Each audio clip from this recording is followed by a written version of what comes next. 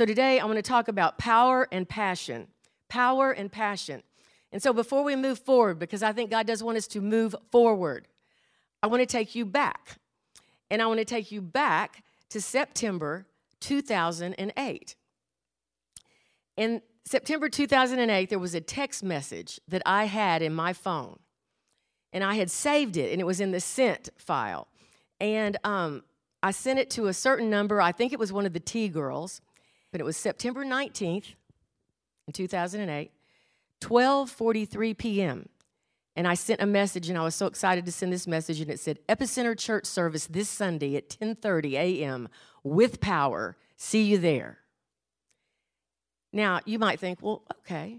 But there's a reason I use those words, because for days in mid-September 2008, the main issue on everyone's mind and everybody's conversation and all the news media, the big thing we all discussed was who has power. Remember that? Hurricane Ike had come through. Hurricane Ike and whole subdivisions were without electricity for days and weeks. Days and weeks. 2008. What is that? 8, 21, 13 years ago? Food was thawing in people's freezers, but they didn't have any place to cook it. Generators became a coveted item, but they couldn't be found anywhere. They were out, everybody was out. And so we in the church decided we would pool our resources.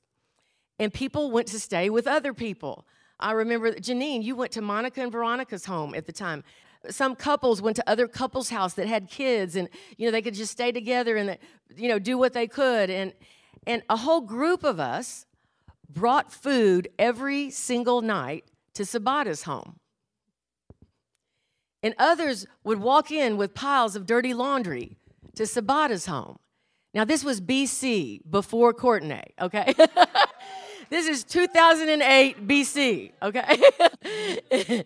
And so they would all walk into Sabata's home carrying groceries, dirty clothes. Why? Because he had power. He had power. Channel 2 News reported that Centerpoint Energy said that out of its 2.26 million people, 2.26 million customers, 1.99 million were without power. Nobody had power. Then one family in the church had power for a little while. We were excited. I remember I read on Facebook just recently, Kevin and Ingrid without power, and then our power's back. And we called Alan, and Alan goes, my power's been out since 2 a.m. Different people had power and different people didn't. And then Sabata, John, and Chris, because BC, Sabata did have people living with him. It just wasn't Courtenay. It was John and Chris, all right? They were roommates, 3 bachelors. It was a little crazy. So Sabata, John, and Chris lost their power momentarily. And then Cammie had no power for days. And then when the electricity of the church came back on, we sent our text message.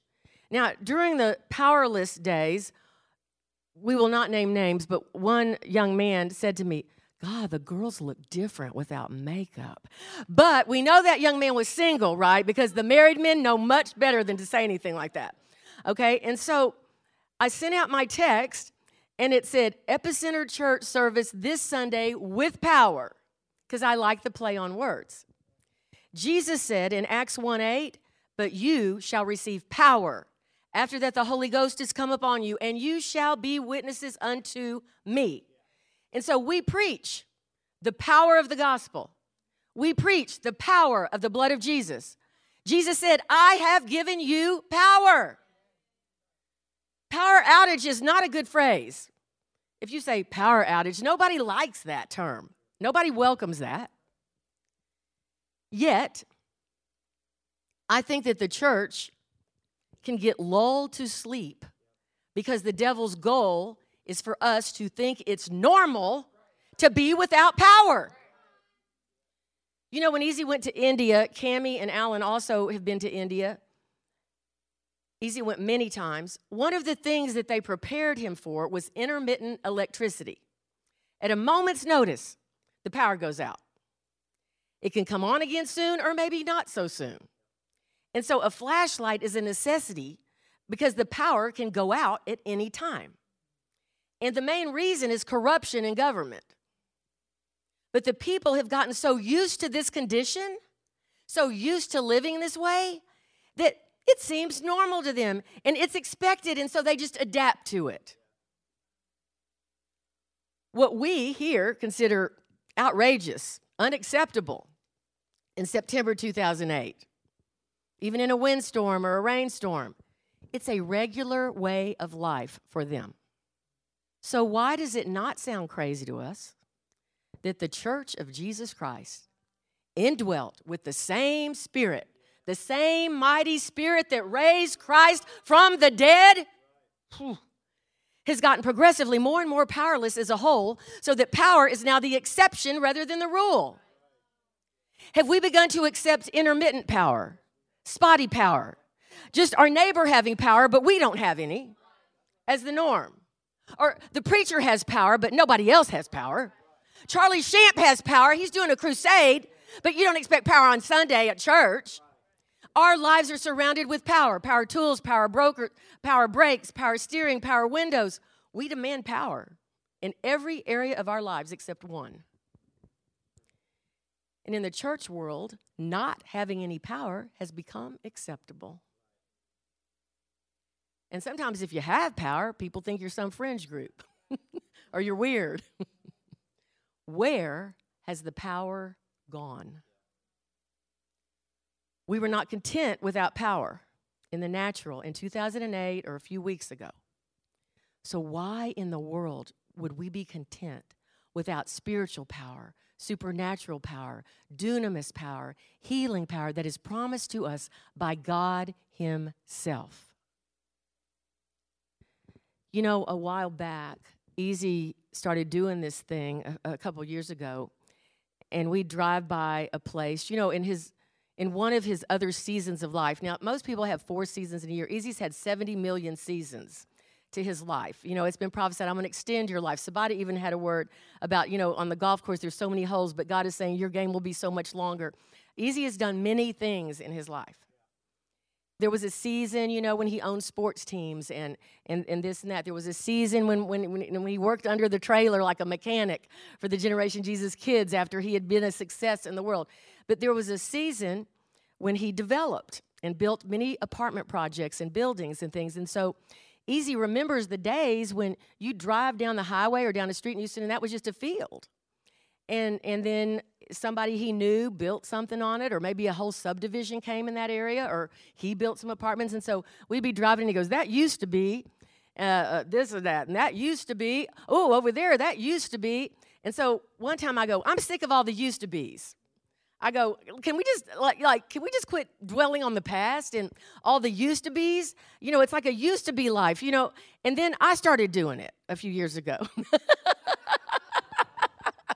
It's true, isn't it?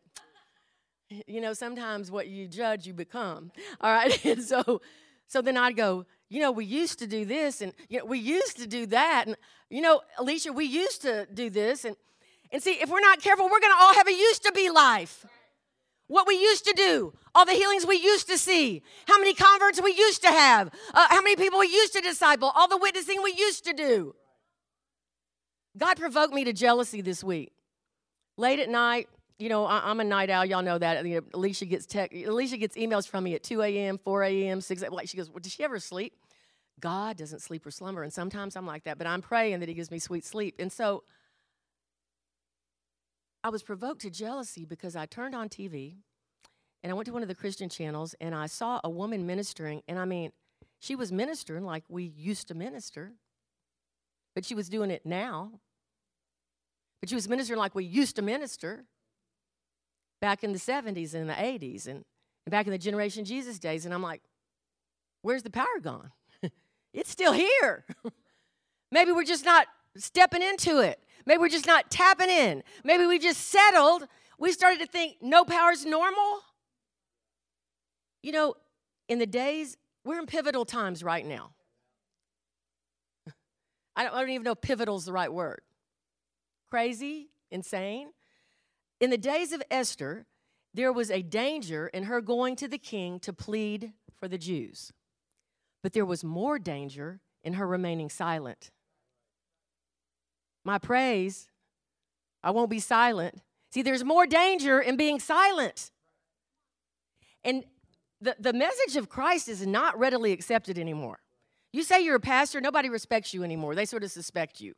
They don't respect you, they suspect you. Okay?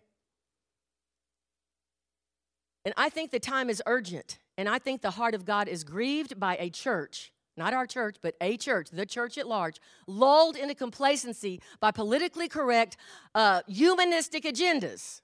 Now, Adam McCain, was he there when y'all were there at Christ for the Nations? Dan and Alicia graduated from Christ for the Nations with a degree in, practical ministry. And then when they got here, I go, y'all aren't practical at all. Y'all come here and you're going to learn.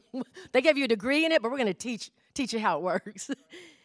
But Adam McCain was the director of Christ for the Nations for many years. Is he still? No, okay, several years ago. He said this: humanism can be defined as man is God.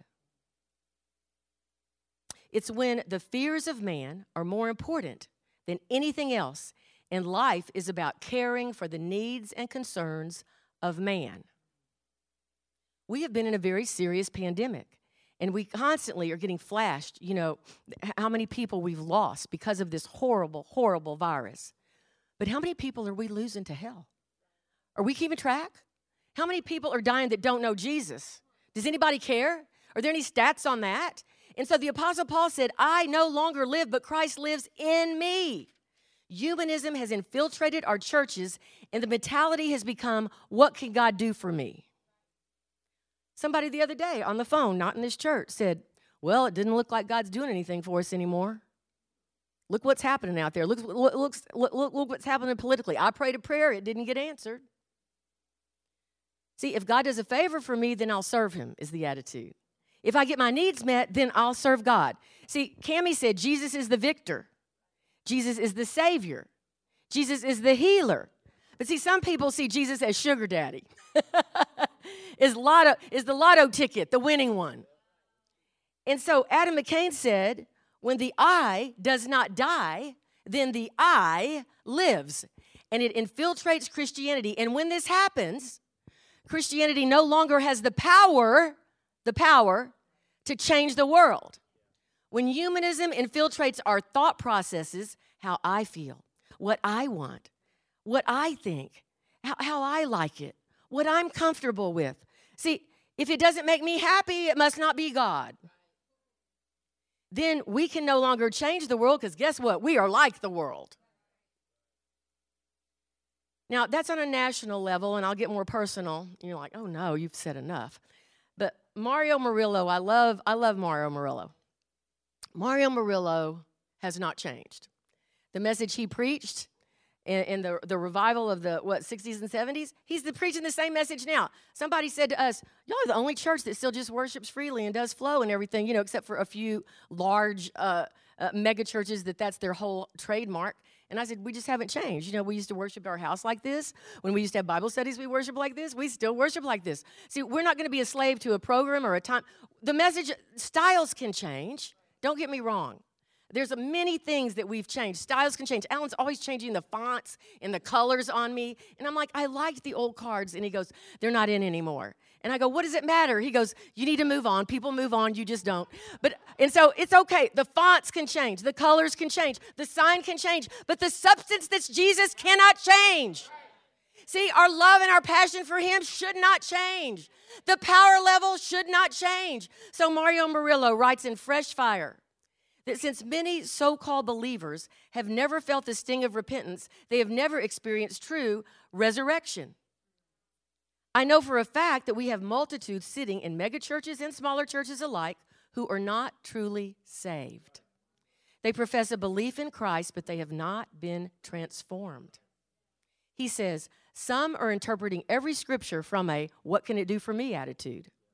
We've got people who boast of great authority, yet they crumble at the first wave of adversity. They know all their biblical rights, but none of their responsibilities. Now, in Generation Jesus, we'll give me a used to be pass for a moment. In Generation Jesus in the 90s, and that's where many of our people that are on the preaching team sort of came from in those early days. There were young people on fire for God, and we just sort of set them loose to do ministry. And we got a lot of flack for that because people go, well, do any of them have seminary degrees? And I go, well, I don't know, but 140 people got saved last night. You know, is that a problem?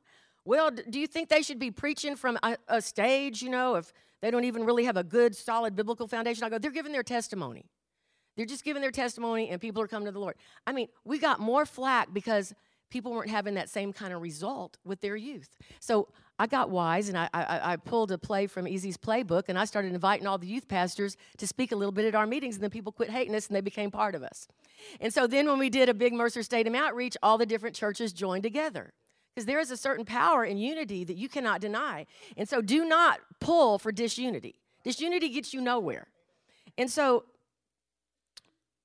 we had a little slogan, and I love alliteration, as you know. And so, and they do people know what exponents are and to the third power? Does anybody do that anymore? Does anyone know math? All right. Do they teach math anymore? And so it was mission T to the third power was my little slogan for the kids for Generation Jesus. Transform lives, train leaders, team ministry. We still sort of operate by that today here. But see, there's a tolerance gospel out there. And here's how they define the good news. Tend to me, tickle my ears, tell me I'm okay. And see, no matter what kind of gross sin somebody's in, if you don't tickle their ears and tell them they're okay and tend to them, you are not kind like Jesus. You are not loving like Jesus. They'll pull the Jesus. People who don't give a whit about Jesus pull the Jesus card on you. Have you noticed that? They know all about Jesus when you don't say and do what they want. The disciples in the book of Acts, they turned the world upside down. They turned the world upside down. But see, really, they turned the thinking of people upside down. See, it starts in our thinking. And the Bible is clear that to whom much is given, much is required. God has given us much. Let me be clear. The tangible presence of God is usually here at every service in some form or another. God meets us. Who are we that he is mindful of us? See, who are we that he is mindful of us? Thank you for our worship leaders that pay the price to press in, to create an open heaven for us so that we can experience some things. People have gotten healed just sitting in their seat during worship. God took a cancerous tumor out of easy. I mean, we have the PET scan. People go, how do you know the tumor was there? We have PET scans and diagnoses and doctors measuring. They went down with an endoscope with a camera, and they saw it, and they took pictures of it, and they told us how many centimeters it was. And the PET scan showed all the activity in the lymph nodes. But on that Sunday during worship, he came up, and after church, he goes, God took the cancer out of me. It came up out of my head. And I go, oh, don't tell anybody. That sounds crazy. We went to get the PET scan a few weeks later, and they couldn't find it. And they did an endoscope with the camera, and the doctor comes out with a troubled look on his face, and I thought, oh, God. And because I'd gotten worried by then. You know, you get triggered. You see a look on a doctor's face, and you get nervous. And he goes, sort of odd. We can't find the tumor. So they still had to go in and do the surgery in case there was even a microscopic trace on any tissue. But when they did, they took out 16 lymph nodes, and there was no cancer in any of them. See, that's where the waste things go. If you had it, it should be in one of them. So the report said they did surgery on the area where the cancer had been. I go, would you call this a miracle? Well, I'd call it very unique. You know, it's where, so they put where the cancer had been. God has given us much. But I think he's requiring more of us. Because we tend to admire people who take risks, but we want to play it safe. In the 60s and 70s, the preaching of the day was demanding. The sinner heard a message of love, and yet it was full of fire. And the mandate was change now and change completely. Surrender it all. Give it all to him. See, there was power. There was glory. Obeying God seemed reasonable. It wasn't like an extra special thing you did when you were in the mood. And change was radical. Generation Jesus in the late 90s was exactly like that. It's what we believe today. It is the power of the gospel. That is the true gospel message. But every move of God hits a point where the fire starts to wane. I want it back. I want it back. I'm tired of thinking about what we used to do. I'm tired of telling you that Easy used to get people out of wheelchairs. I'm tired of telling you that Generation Jesus made a difference in the whole county. We used to. I'm tired of what we used to be. I'm not settling for a used to be life. I don't have as much time left as I used to have, so I want to make the most of it.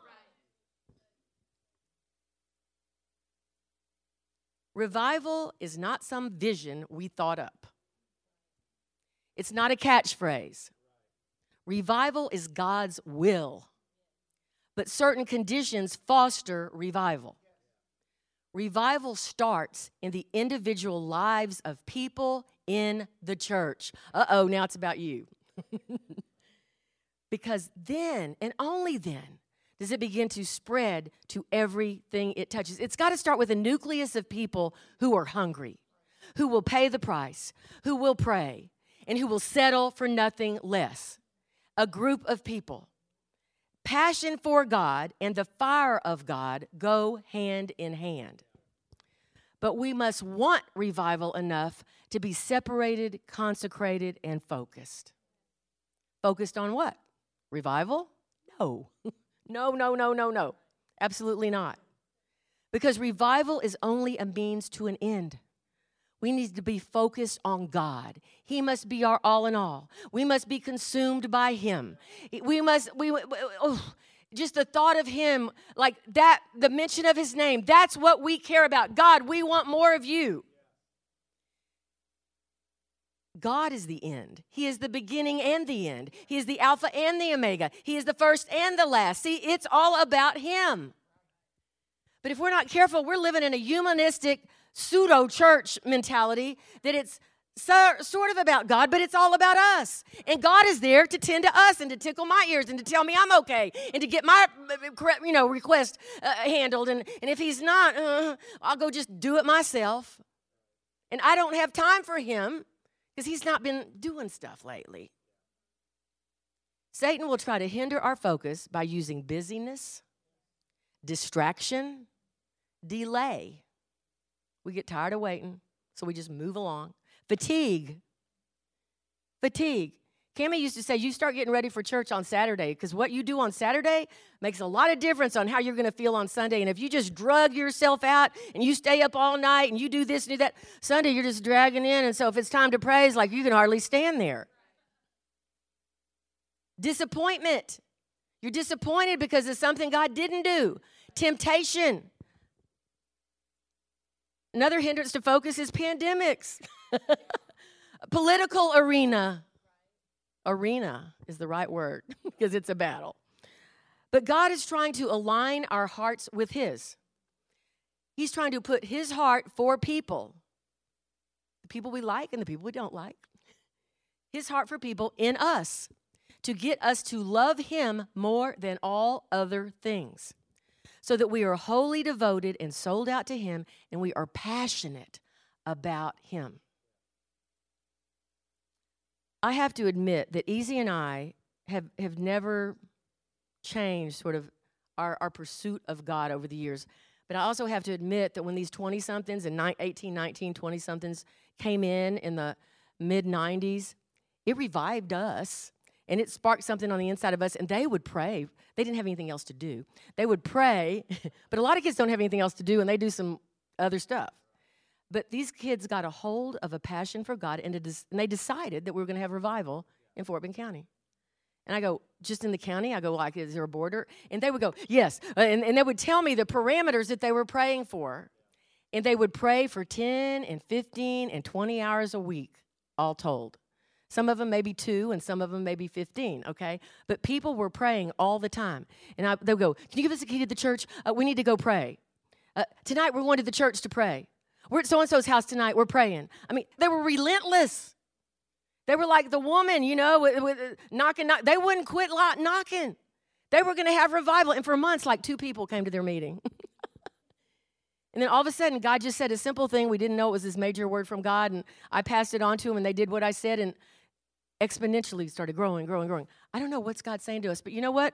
I didn't come up with that word all by myself. One of the members of the congregation came to my door, knocked on it, and she said, God wants y'all to get away and pray. He wants to say something. I see waterfalls of young people coming. We went and rented a hotel because we never had any peace and quiet at our house. Kids were in and out all the time. We didn't even have an office then at the church. There was no room for that. It was just 2,000 square feet. And so we rented a room on the Southwest Freeway in sort of a musty hotel, and it was bothering my throat. And I couldn't wait till I left. But in the middle of all that, God said, tell the boys to do this, this, and this. And I did exactly what God said. What's God telling you to do? See, the littlest thing, that woman knocked on my door. She goes, I was going to the grocery store, and God told me to come knock on your door and tell y'all need to get away, that I see waterfalls of youth coming. You know, you can just let that go in passing so easy because you're watching the news and you want to see the latest statistics and you want to see which governor is doing what and what the president is doing that you don't like. You know, like we are so busy. Much ado about nothing. And so the fields are ripe unto harvest, and the time is now. Sergio Scataglini is a wonderful man of God. He lives in Louisiana now. He was in Argentina. He was a part of the great Argentinian revival back in the, I don't even know the years. I get my decades mixed up. Now I'm into decades, not years. But he said that a church with revival fire usually has these characteristics because the church of the book of Acts had them. Number one, they build a fireplace. See, you got to have a place for fire to fall. Let your fire fall, let the wind blow, let your glory come down. Where? See, you got to have a place for God to fall. So he wants to inhabit you, the Christ in you, the hope of glory. But sometimes there needs to be a corporate place. And we've already said, God, let this be the place. We pay a humongous amount of rent for this space and this space down the way. We raise a ton of money, and we save for 20 years to be able to get in here, not for it to be empty. God said, get a place bigger than you need because revival is coming. What are we missing? What are we not hearing? What is the missing link? I don't know, but I need you to press in with me because this place needs to be full because I don't like to waste God's money. I like to be a good steward, and so I don't want to pay all this rent for empty seats. We could all squeeze into a space half this size, and we'd pay half the rent. I'm practical. Alicia knows it. She's laughing. She does our administration. See, build a fireplace. We've got a place. This should be packed so that the fire marshal comes in and goes, you got too many people in here. You can't have that many people. So we got to have a place in us and a corporate place. Make room. Alan kept getting those words. Make room. Make room. We've got the physical room. Let's make room in our hearts for whatever he's saying. Let's listen intently. Let's line up our ear so that we can hear what he's saying. I got a glimpse of Terry. She gets sick of me saying this, but I mean, back when I was very, very ill in the late 80s, I didn't get ill again because Terry just told me a simple scripture. It didn't probably sound like the biggest deal on earth to her, but it was the biggest deal of earth that I didn't get all sick again because we were just starting our ministry and we would not have been able to do it had I been bedridden like I was. And she just had this urge from the Holy Spirit to call me and tell me she got a scripture for me out of Nahum. This shall not rise up a second time.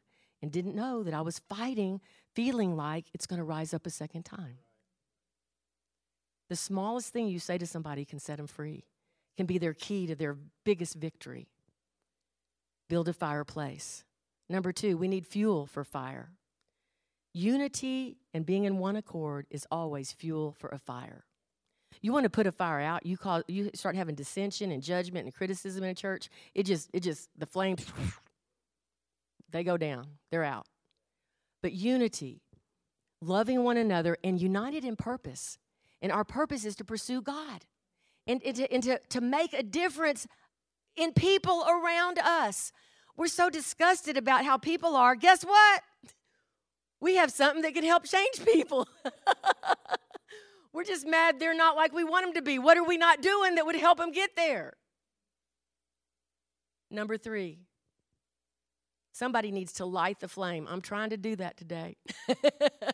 I'm trying. Leaders who ignite the flame. But see, a few people can't do all the burning. They'll burn out. Alan cannot do all the burning in court. And Julie, the people up on stage can't do all the burning. And we just watch them burn. I mean, pretty soon they'll burn out. We need to do our part. Are we fanning the flames or we're just sort of watching the flames? So it takes all of us, congregational participation. Come expecting. You come expecting long enough, sooner or later, you'll give birth to something, you know? The world is not attracted to many things about our gospel. Really, it's just true. Because they've acquired taste for other things. You can get addicted to things that are bad for you. And you can have a taste for what's not good for you. Because that's all you've eaten. And you haven't tasted something that's good for you, and you have to acquire a taste for other things. So the world's not attracted to many things about our gospel, but a church on fire for God, it attracts others even if they just think it's a sideshow, and they'll come. And I'll tell you what, people thought we were a sideshow sometime, and they just came to watch what we were doing, and God fell on them, and they got saved, and they got delivered, and they got filled with the Holy Ghost. So a church on fire for God is attractive, whether it's for a good reason or a bad reason. That's okay. We don't care why people come. Let them come. And then let God do what he wants to do. And so I want God's fire to fall, and I want us to pray. Dale Gentry is a man of God that we know. We've known for many years. He's prophesied many things that we've already seen come to pass and a few that we're still waiting on. And one of the things he said was, get a place bigger than you need because revival's coming. But this morning, I opened up my emails, and we get an email. He has Let's Pray America. And I got the email with his prayer in it. And it was interesting to me that he sort of prayed what I'm preaching today. And so we're going to end with this prayer. So just pray in your hearts along with me. Holy God, here we are to worship. Here we are to bow down. May we enter your house with intention to worship you and pursue you. Pursue. Run after. Run after wholeheartedly. I'm adding that. But to pursue you, we have to come in with a pursuit in our heart. Lord, stir up a great anticipation of your glory. Anticipation. Do you come in with anticipation? Stir up, Lord, in us a desire for your presence that takes higher priority than any other event in our lives. I've taught our preaching team and our young people and our ministry team to wipe the slate clean. I don't care what's happening when you walked in the door, what happened last night or all morning or even in the car on the way here. Wipe the slate clean when you walk in and let God write on it. Because he might say something very different than what you would be thinking about. So take us higher than any other priority, than any other event in our lives. May a deep hunger begin to settle in our hearts, knowing that revival will never happen if we are not hungry and not praying. We must pursue you like never before. We must be consumed with the holy dissatisfaction, dissatisfied with the status quo, dissatisfied with church as usual, dissatisfied where your presence is not welcome. Forgive us for placing a high priority on our plans and our programs. Forgive us for putting you behind our schedules and our agendas. Lord, may we pursue you with everything in us, constantly looking for that next spiritual awakening. In Jesus' name I pray, and if you're in agreement, say amen. Amen.